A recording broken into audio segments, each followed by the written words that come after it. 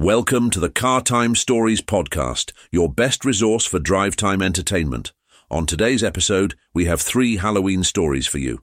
The first of which is called The Witch Flying School, where in a realm of magic and wonder, young Agatha resists her destiny at the prestigious Witch Flying School. But when she eventually embarks on her thrilling journey, she conquers challenges, forms friendships, and ultimately realizes her potential by embracing her magical legacy with newfound gratitude and courage. The Witch Flying School by Dave Fox. Once upon a time, in a quaint village nestled amidst the misty veil of enchantment, a young witch named Agatha stood on the cusp of her first day at the esteemed Witch Flying School.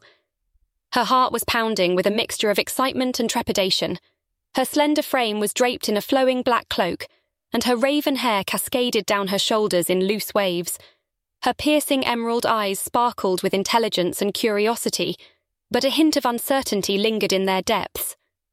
On the eve of her departure, Agatha's mother, Morgana, a seasoned witch with a twinkle in her eye, stood by her side, her heart brimming with motherly pride and excitement. "You're going to the Witch Flying School, my dear," Morgana announced, her voice imbued with a blend of hope and nostalgia. "Why, Mother? Can't you teach me how to fly?" Agatha protested, reluctant to part from her familiar tutelage. Morgana leaned down, brushing a wisp of her silver-streaked hair behind her ear, and imparted some sage wisdom. "Ah, my sweet child, this school is more than a place to learn flying. It's a haven to meet other young witches, to forge friendships, and perhaps even a few frenemies. It's a crucial part of your journey." Just then, a colossal witch broomstick, resembling a school bus but towering like a small tree, pulled up beside them. A jovial broom driver witch greeted them with a hearty laugh. "Well, well, well, look what we have here," she exclaimed, a fresh-faced young witch ready to start her journey at the Witch Flying School. "I'm Broomstick Brenda, and I'll be your driver for the evening. Hop on board and let's get you to your seat." Agatha's eyes glistened with pleading, her voice trembling slightly as she asked, "Can't I stay?" Morgana and Broomstick Brenda exchanged a knowing smile, their eyes twinkling in the twilight air. "You're going to have fun," they chimed in unison, their assurances echoing in the twilight air. Agatha hesitantly accepted her fate and found her seat on the broomstick. The other young witches greeted her warmly, inviting her into their circle. With a flutter of excitement, the broomstick soared into the night sky, leaving behind the cosy embrace of her home. The Witch Flying School was a magnificent sight, perched atop a misty hill overlooking the village. Its soaring spires and turrets resembled a castle from a fairy tale, and its walls were adorned with intricate carvings of witches, broomsticks, and magical creatures. Throughout her journey at the Witch Flying School, Agatha faced numerous physical and mental obstacles. The strong gusts of wind threatened to knock her off her broomstick, and the thunderous winds made it difficult to hear her instructor's instructions. Even a mischievous flock of winged creatures tried to sabotage her progress, swooping down and knocking her broomstick askew. But Agatha refused to give up. With each challenge she faced, her resolve burned brighter. She learned to trust her instincts, and when in doubt, rely on her friends and teachers for support. One day, during a particularly challenging flight lesson, Agatha struggled to control her broomstick. The wind was whipping at her hair and face, and she was losing her balance. Just as she thought she was about to fall, she heard a voice in her ear. "Don't give up, Agatha," her instructor, a wise old witch named Willow, called out. "You're stronger than you think you are." Agatha took a deep breath and focused on her breathing. She imagined herself soaring through the air like an eagle. With renewed confidence, she gripped her broomstick tightly and leaned into the wind. To her amazement, Agatha felt her broomstick respond to her commands. She soared higher and higher, the wind beneath her wings propelling her forward. She felt like she could fly forever. When Agatha landed safely back on the ground, Willow greeted her warmly. "I'm so proud of you," Willow said. "You never gave up, even when things were tough. You're a natural witch, Agatha." Agatha beamed with pride. She had overcome a significant obstacle and knew she could accomplish anything she set her mind to. When the day came to return home, Agatha was a changed witch. She hugged her mother, tears of gratitude and happiness glistening in her eyes. "Thank you, Mother, for making me go. I've learned so much and made wonderful friends. I couldn't have done it without your guidance and support." Morgana hugged her back, her heart swelling with pride. "You were always capable, my dear. Sometimes we need a little nudge to realise our potential. I'm immensely proud of you." And so, on that fateful Friday the 13th, Agatha's journey at the Witch Flying School marked the beginning of a remarkable adventure, filled with magic, camaraderie, and the boundless possibilities that awaited a young witch discovering her wings. Our second story is called The Price of Immortality, where a wealthy entrepreneur and tech visionary confronts his own mortality. On his deathbed, he signs a contract with Chrono Revive, a company promising to bring him back to life when the technology catches up with nature's course. The Price of Immortality by Dave Fox. Alexander Grayson was a visionary entrepreneur, always at the forefront of the next great technological leap. Over the years, he had amassed immense wealth through shrewd investments in futuristic technologies and cutting-edge medical breakthroughs. As time pressed on and age caught up with him, his mortality loomed large, prompting him to consider a gamble greater than any he had made before.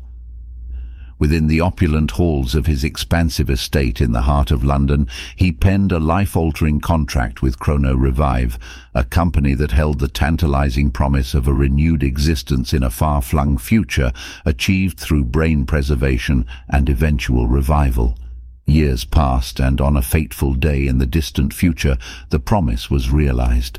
Alexander stirred, his consciousness slowly awakening. A figure in white approached, reassuring him that the long-awaited moment had arrived. "Welcome to the year 2650, the doctor greeted, his voice tinged with optimism. Initially startled, Alexander allowed a glimmer of hope to light his eyes. He had envisioned a rejuvenated body, ready to embrace life anew. But as the doctor began to explain, the reality was far from what he had imagined. "We have brought you back," the doctor said, his words carrying a heavy truth. "But your body has undergone significant changes. We had to resuscitate your organs and, where necessary, transplant others to ensure your survival." Confusion and concern gnawed at Alexander. He demanded to see his body, but the doctor urged him to remain calm, promising ongoing improvements. His hopes for a youthful physique were met with a disconcerting revelation. "Why can't I see the rest of my body?" Alexander inquired, a sense of dread creeping into his voice. The doctor hesitated, choosing his words carefully. "Perhaps it would be better for you to speak with another reviver, as we like to call you." With a deft motion, the doctor spun Alexander to reveal a glass container filled with bubbling water. Floating within it were two eyes connected to a brain, wires extending from it to a speaker. The eyes gazed at Alexander, and a mechanical voice emitted from the speaker, translating the thoughts of the brain into words. Horror enveloped Alexander as he comprehended the cruel twist of fate that awaited him, realizing he was now tethered to a machine, a mere semblance of the man he once was. "Look, this is just the beginning. You're alive. You're back," the eyes and brain of the other reviver implored, trying to soothe Alexander's terror.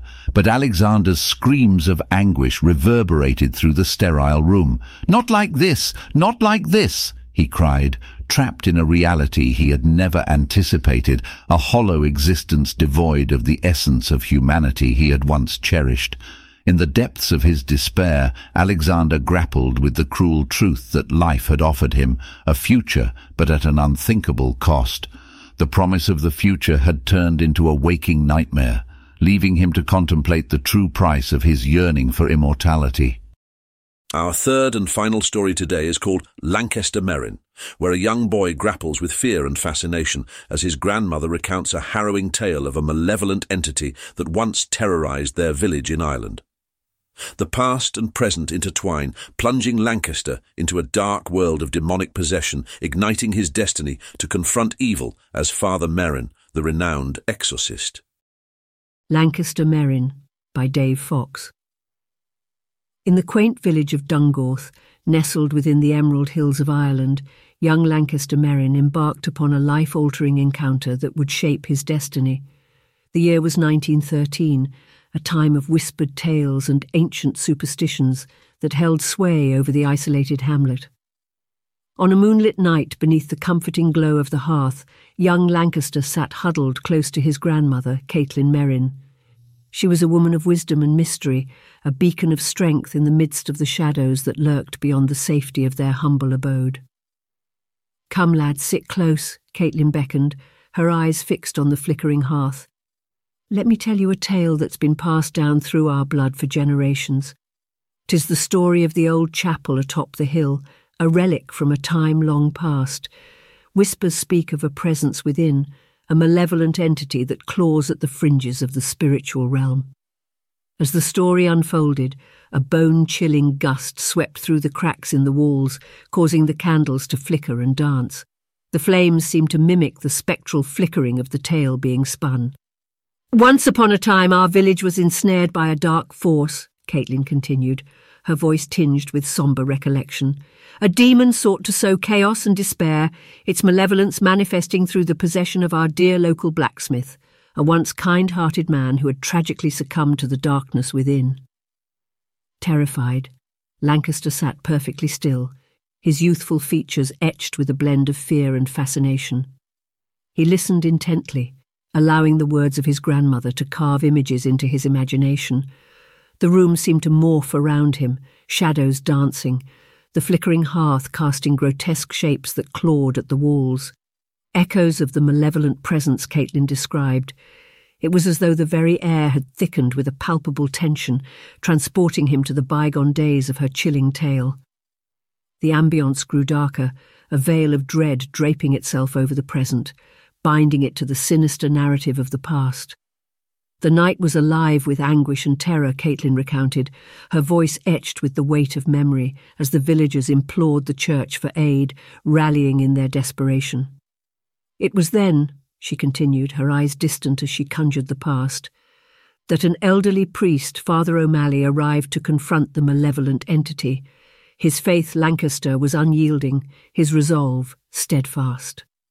The air echoed with unearthly shrieks, Caitlin described, her words painting a vivid canvas of horror, mingling with the desperate prayers of the villagers who bore witness to the climactic struggle between the priest and the demon. "Father O'Malley stood resolute," Caitlin continued, her voice unwavering, holding a crucifix aloft, its sacred form a symbol of hope and defiance against the forces of darkness. With an incantation of ancient words, he cast the demon out, liberating the blacksmith from its vile grip.